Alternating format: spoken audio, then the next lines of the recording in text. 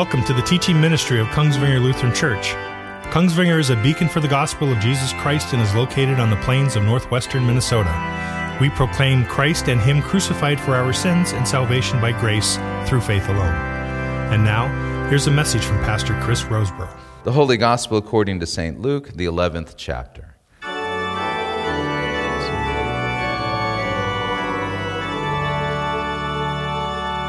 Now Jesus was casting out a demon that was mute. When the demon had gone out, the mute man spoke, and the people marveled. But some of them said, he casts out demons by Beelzebul, the prince of demons. While others, to test him, kept seeking from him a sign from heaven. But he, knowing their thoughts, said to them, "Every kingdom divided against itself is laid waste, and a divided household falls. And if Satan is also divided against himself, how will his kingdom stand? For you say that I cast out demons by Beelzebul. And if I cast out demons by Beelzebul, by whom do your sons cast them out? Therefore they will be your judges. But if it is by the finger of God that I cast out demons, then the kingdom of God has come upon you. When a strong man, fully armed, guards his own palace, his goods are safe. But when one stronger than he attacks him and overcomes him, he takes away his armor in which he trusted and divides his spoil. Whoever is not with me is against me. Whoever does not gather with me scatters.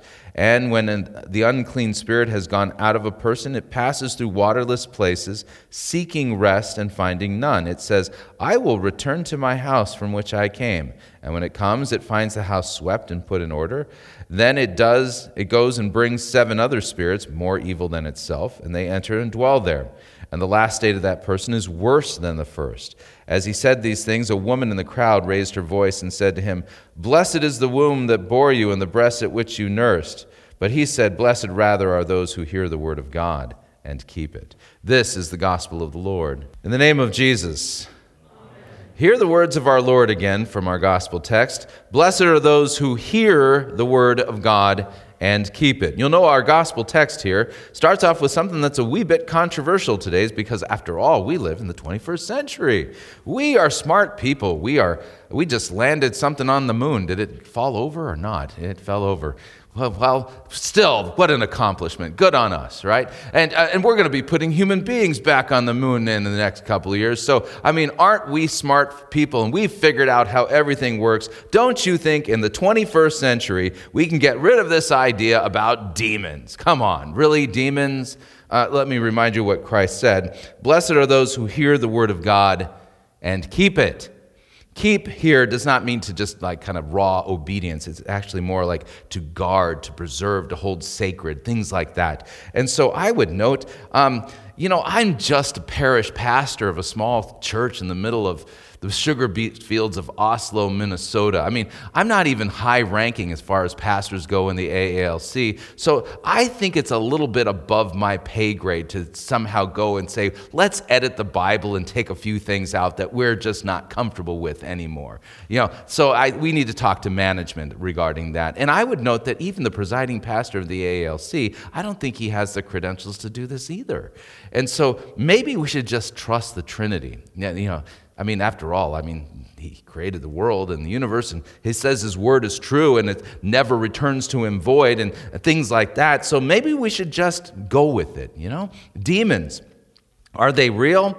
Well, my opinion, you bet your bippy they're real, okay? Had a few run-ins with them myself over the years, and they're not a lot of fun, is the best way I could put it. So it would be stupid of us to deny that we have a great horde of demons out there whose whole intent seems to be to destroy Christ's church. Have you seen the state of the church lately? I get a front row seat oftentimes watching and listening to sermons from different churches around the globe, and just sit there and marvel at how little God's word makes any appearances, and how many times people just teach outright weird things. In fact, the scriptures prophesied that in the last days that people would be teaching doctrines of demons. I think we're there. And so the demons are real, and we learn in Revelation 12 and 13 that Satan is in a tizzy, he's in a rage, and he's waging war against the saints. That's us. So I think it'd be a good idea for us to take a text like this and just go, yep, that's what's really going on here. There are really demons, and yes, Jesus is really stronger than them. That's kind of the point of where this text is going. So it says this. Jesus was casting out a demon that was mute, and when the demon had gone out of the mute man spoke, and the people marveled. But some of them said, "Oh, he casts out demons by Beelzebul, the prince of demons." There's an 8th commandment violation occurring here. You would think that they would know the 10 commandments, and the 10 commandments, the 8th one says, "You shall not bear false witness against your neighbor."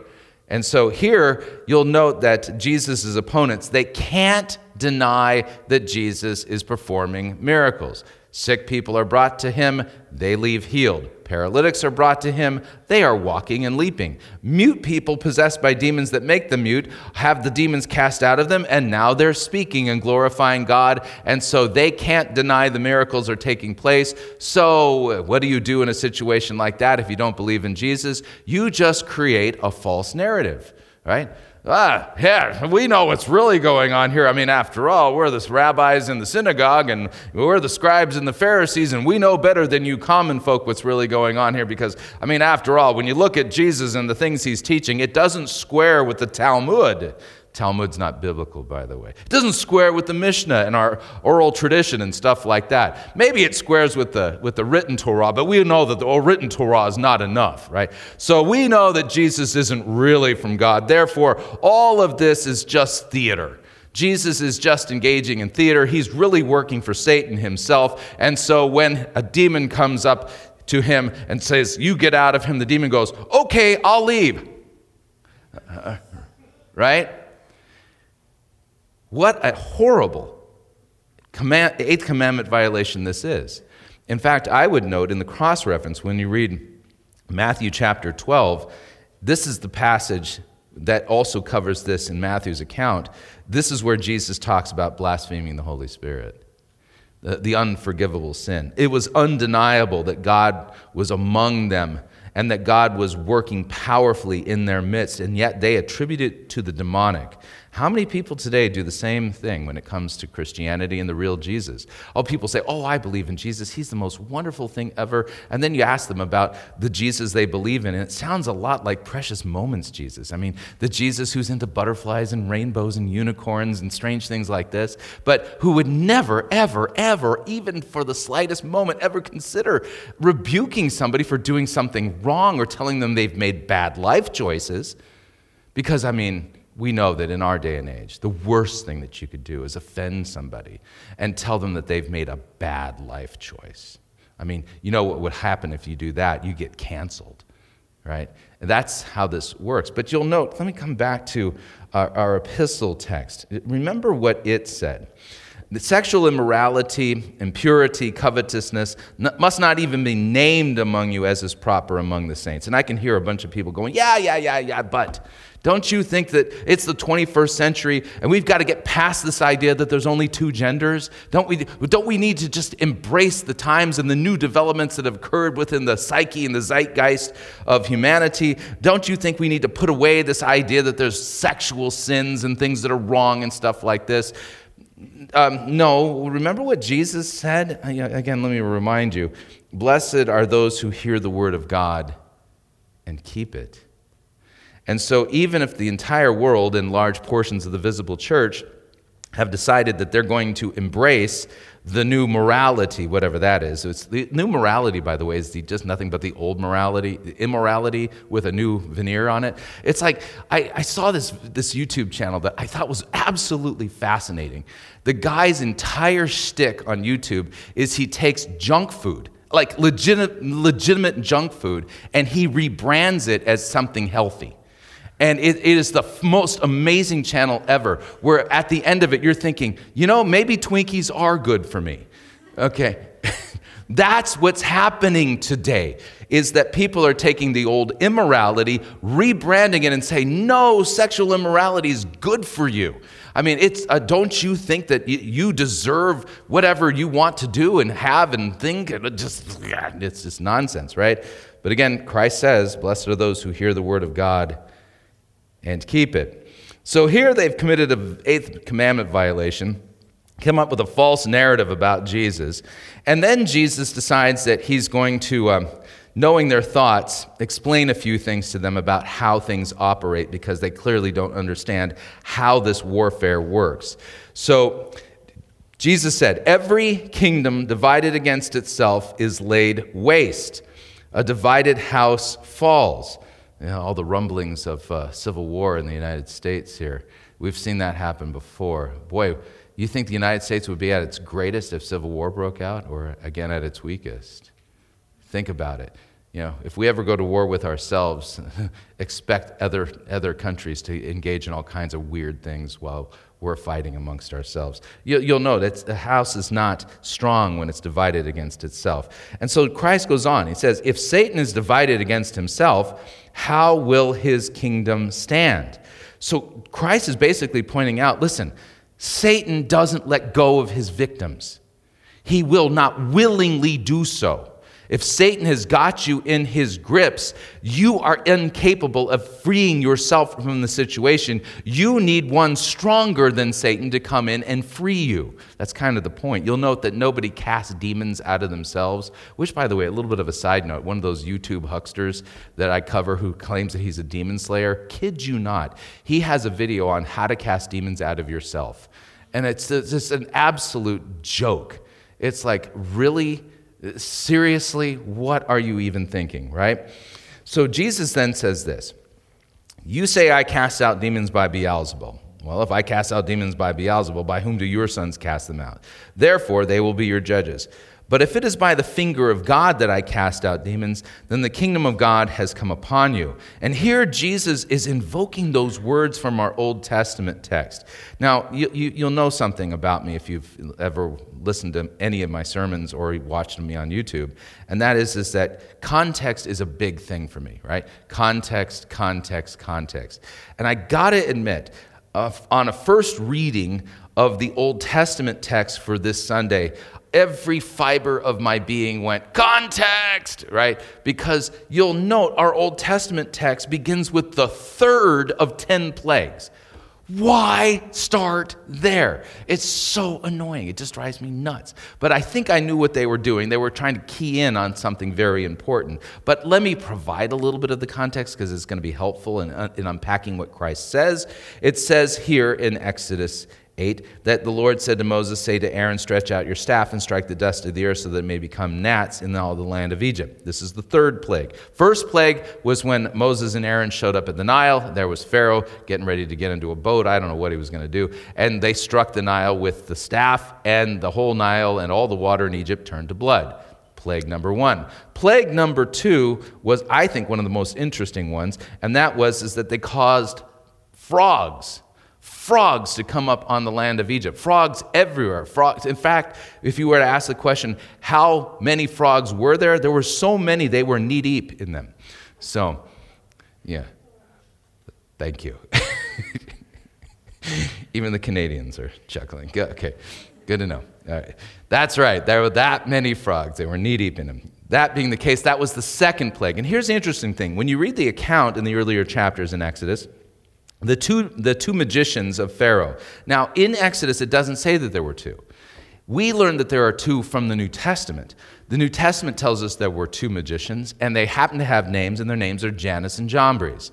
Those are the names of the magicians of Pharaoh. So Jannes and Jambres, at the first plague, they were able to reproduce the miracle. I think probably through sleight of hand and magic. And the second plague, they were able to also reproduce, which then made it so that Pharaoh was not very impressed with what was going on when it came to these plagues. Third plague rolls around, and when Jannes and Jambres try it, they couldn't accomplish it, which you have to sit there and go, what on earth were they thinking here? Work with me here. The text says, so Aaron struck the staff, strike the dust of the earth so there might become gnats. They did so. Aaron stretched out his hand with the staff and struck the dust of the earth. And there were gnats on man and beast. All the dust of the earth became gnats in all the land. And the magicians tried by their secret arts to produce gnats, but they could not. What kind of morons do this? Wouldn't it be a greater miracle to figure out how to get rid of the gnats? Why would you want to add gnats to gnats? I mean, that just is stupid. And so, but they couldn't pull it off. They grabbed some dust, couldn't make gnats out of it. And then they said this. The magician said to Pharaoh, "This is the finger of God." God's hand is here doing this. And they're basically saying to Pharaoh, listen, dude, you need to just, this is where you got to cut it off, man. You got to let those people go. They're going to ruin us. You're fighting against God himself, and we can't do what they're doing, and you need to heed our advice. Did Pharaoh listen? No, he did not listen, not at all. And so Christ invokes those same words from Exodus, our text in Exodus 8, and he says regarding his ability to cast demons out, he says, "If it is by the finger of God that I cast out demons, then the kingdom of God has come upon you." And that's the point that he's making, and that is that Jesus isn't operating by the power of Beelzebub, just like God was operating in the 10 plagues, and it was clear that it was God operating, and it was the finger of God himself that was acting. Jesus, by casting out the demons, is saying here, I am doing so by the finger of God, the same finger of God that brought the 10 plagues. And then he uses this analogy. When a strong man, fully armed, guards his own palace, his goods are safe. Here in verse 21, the initial strong man is Satan, or a demon. And you'll note they are described as strong. But when one stronger than he attacks him and overcomes him, he takes away his armor in which he trusted and divides his spoil. So Christ is describing himself then as the stronger of the strong men, who comes and kicks Satan out of his palace, takes his armor, tosses him ingloriously out the window, leaves him outside of the place, and now the strong man can't come back in because the stronger man has taken over. That's the point. Christ is the stronger of the strong men. Remember a few weeks ago when Jesus was tempted in the wilderness, he was at his weakest and he defeated Satan in 3 rounds, using only the book of Deuteronomy, which is impressive. All of that being said here, you're going to note that Christ is the one who legitimately conquers Satan. Stronger than him, mightier than him. And this then leads to kind of a little bit of a side note, and that is this. I can hear somebody saying, well, Pastor Roseborough, why aren't you being consistent then? If casting out Satan is the act of God and it's done by the finger of God, shouldn't you be acknowledging all those demon slayers out there who are casting demons out of Christians? Did you catch the last part, by the way? All right, let's talk about them, shall we? Okay, so we live in a day where about a year ago, there was a movie that came out called Come Out in Jesus' Name. And all the charismatics think this is the bee's knees. What's the movie about? It's about casting out demons out of Christians. And their big call is that if your pastor is not casting demons out of the members of your congregation, then he's doing you wrong. He is denying the power of Satan and his work among you, and you need to do something about that. Maybe get rid of that turkey of a pastor who's so backwards he's even denying the work of Satan among you. And so I have been putting out basic challenges and critiques of this theology, and doing so biblically based upon this text and another. And let me explain. Is a Christian the same as an unbeliever? No, not even close. So when you are a Christian, do you have the Holy Spirit or not?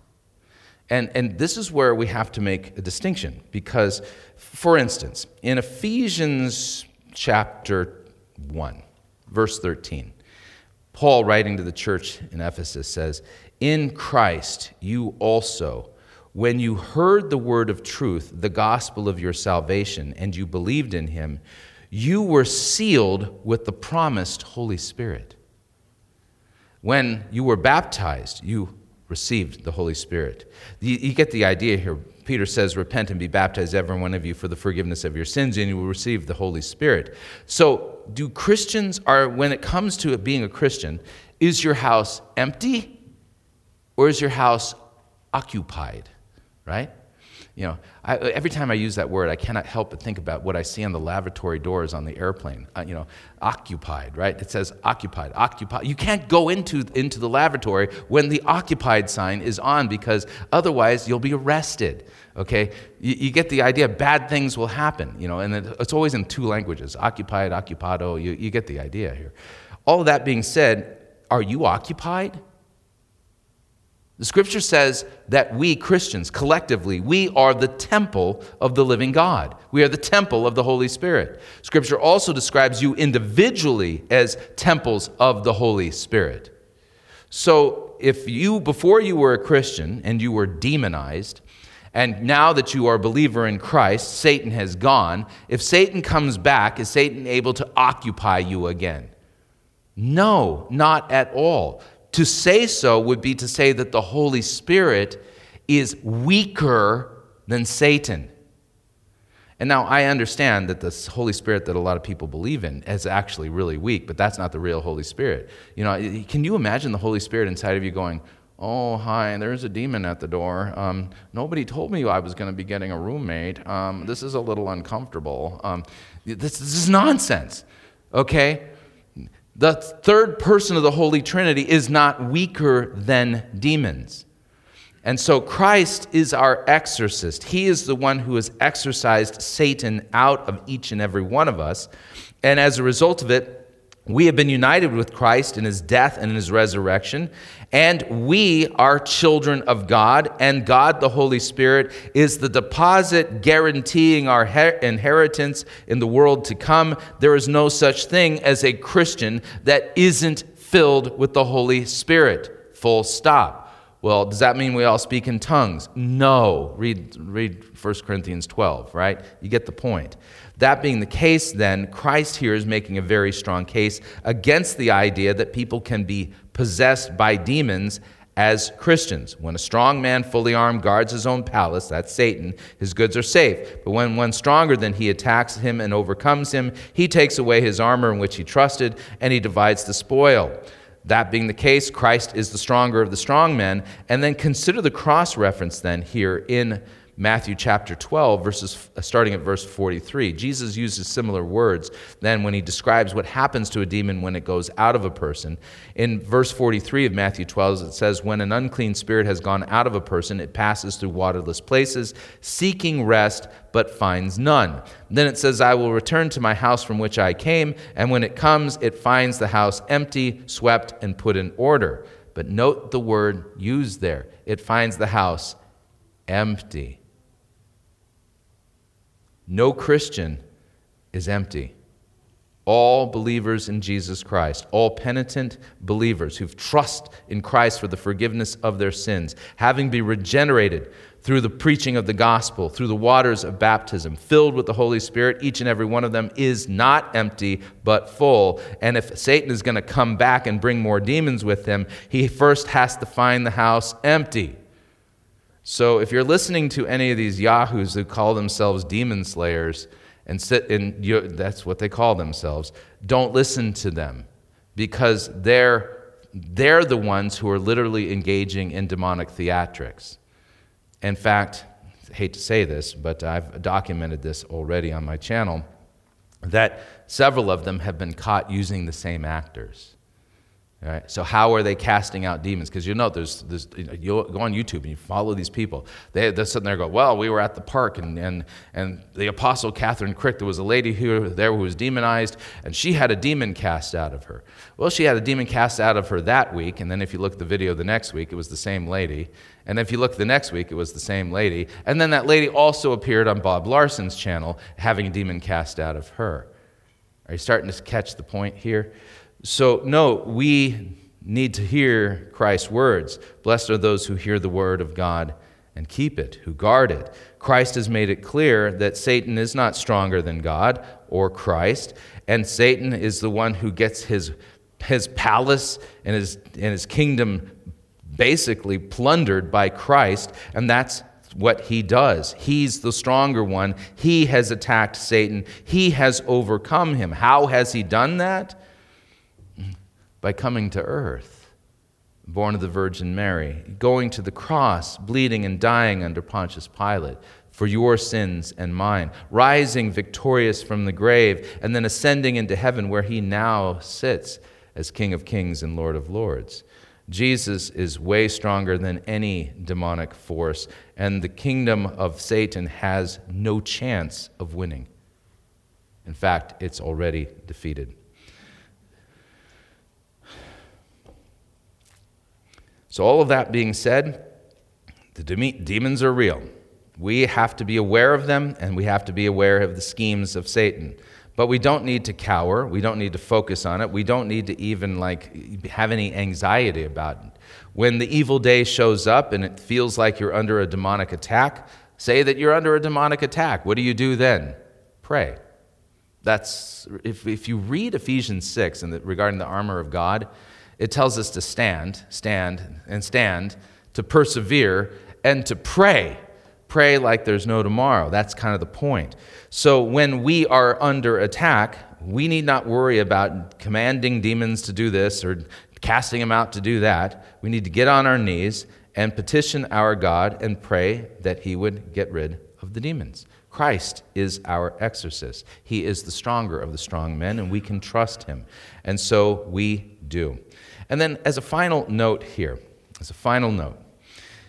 you'll note that when we get to the point where Christ says, "Blessed are those who hear the word of God and keep it," a friend of mine, a pastor friend of mine, pointed out that this woman who shouted out to Jesus, "Blessed is the womb that bore you and the breast which nursed you," that he legitimately thinks that this is the first Roman Catholic.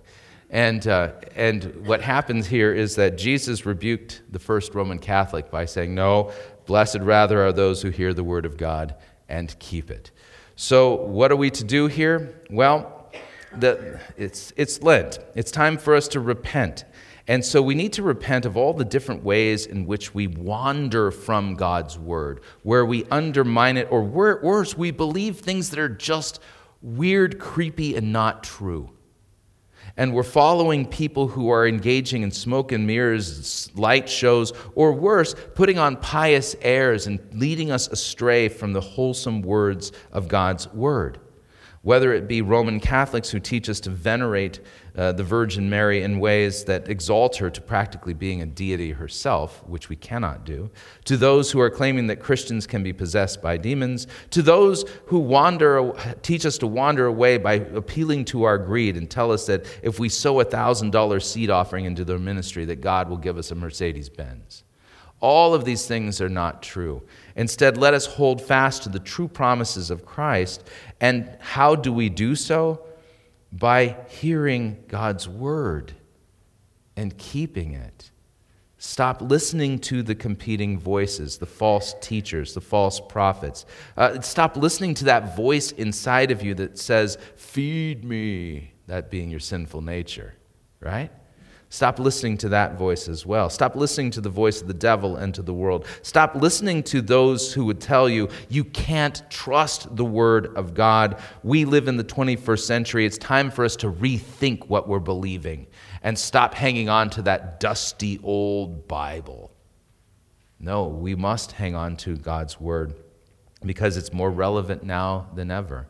And we need to repent of all the ways in which we've undermined it, ignored it, read it with apathy or distracted, and reapply ourselves to hearing God's word and rightly understanding it and keeping it and guarding it, because it truly, as the Apostle Peter says in 2 Peter, is a lamp to our feet and a light to our path. It is the thing that is leading us through the darkness of this world, leading us to the glorious kingdom of Christ and the light.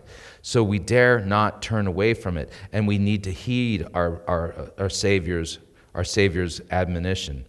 And it's in that case then that we consider then that the word of God, it condemns us all and admonishes us all to do better than what we're doing. Again, hear the words of the Apostle Paul. Be imitators of God as beloved children. This is what the word of God says, and how many of us are good at imitating God. So many of us are really good at imitating the world, imitating people who are rank sinners. Walk in love as Christ loved us and gave himself up for us as a fragrant offering and sacrifice. And here again, the gospel is held up for us, not only to comfort us and assure us that our sins are forgiven, and indeed it does. Christ has laid down his life, and here his life is described as a fragrant offering and a sacrifice to God. That invokes the Mosaic covenant, where in the Mosaic covenant, did you know that the first copyrighted, like legitimately copyrighted perfume is in the Old Testament? And here's the thing, this was before there were copyright offices and laws and ways to register copyrights. God basically said, all right, here's the incense that goes along with the sacrifices in the temple. Here's how it's made. These are the ingredients. And if you make this for your own home use, you die. It was enforced with the death penalty. It was only to be used there in the temple. And here Christ's sacrifice for our sins is described in terms of as a fragrant offering, a sacrifice to God so that you and I can be forgiven. It's a beautiful picture if you think about it. We don't oftentimes think of sacrifices in terms of our olfactory senses. And yet God intends the sacrifice to also include our noses. And so it references then that wonderful fragrance that from the incense that was being offered there, and that can only be made for the temple use. This is one of the reasons why from time to time we'll use incense here at Kongsvinger during our midweek services, just to kind of invoke that idea. Plus the scriptures also say, let our prayers rise before you as incense, the lifting up of our hands as the evening sacrifice. So note then, Christ has given himself up, a fragrant offering, a sacrifice to God, so that you and I can be redeemed and pardoned, set free from slavery to sin, death, and the devil. And therefore, we are to live then as children of the light, not of the darkness. This is why Paul says sexual immorality, all impurity and covetousness must not even be named among you, as is proper among the saints. Let there be no filthiness or foolish talk or crude joking. These are out of place. Instead, let there be thanksgiving. You may be sure of this. And this is kind of an interesting thing. We'll have to point this out. Everyone who is sexually immoral or impure, who is covetous, that is an idolater, has no inheritance in the kingdom of Christ and God. Now, a little bit of a note here. You sit there and go, wait, are you saying that anybody who's committed these sins, it will never actually be in the kingdom of God? No, that's not what this is saying. This is actually making a much deeper connection, because you'll note that each and every one of us have committed sins in this list, and each and every one of us are guilty of doing these things. But that's not the point that it's making. It's talking about more than that. It's who you are down at your core. Let no one deceive you with empty words, Paul says. Because of these things, the wrath of God comes on the sons of disobedience. So listen to what he says. Therefore, do not associate with them. Wait, what? You don't want us to associate with the sons of disobedience? No. And that's not the same as having to work with them. Okay. For you, at one time, listen to what he says. At one time you were darkness. He didn't say at one time you were walking in the darkness. Paul says at one time you were darkness. And so that's the point, is that although Christians still sin daily, still sin much, still have to pray, Lord, forgive us our trespasses as we forgive those who trespass against us.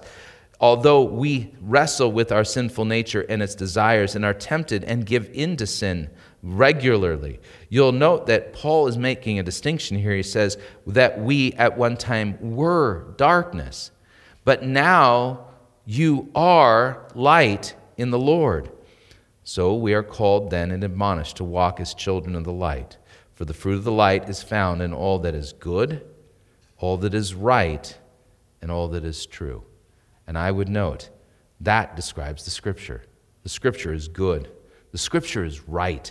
The Scripture is true. We are to walk in the light of Christ's words and believe what he says, even if our sinful nature disagrees, even if our reason disagrees, because Christ said, "Blessed are those who hear the word of God and keep it." In the name of Jesus, amen.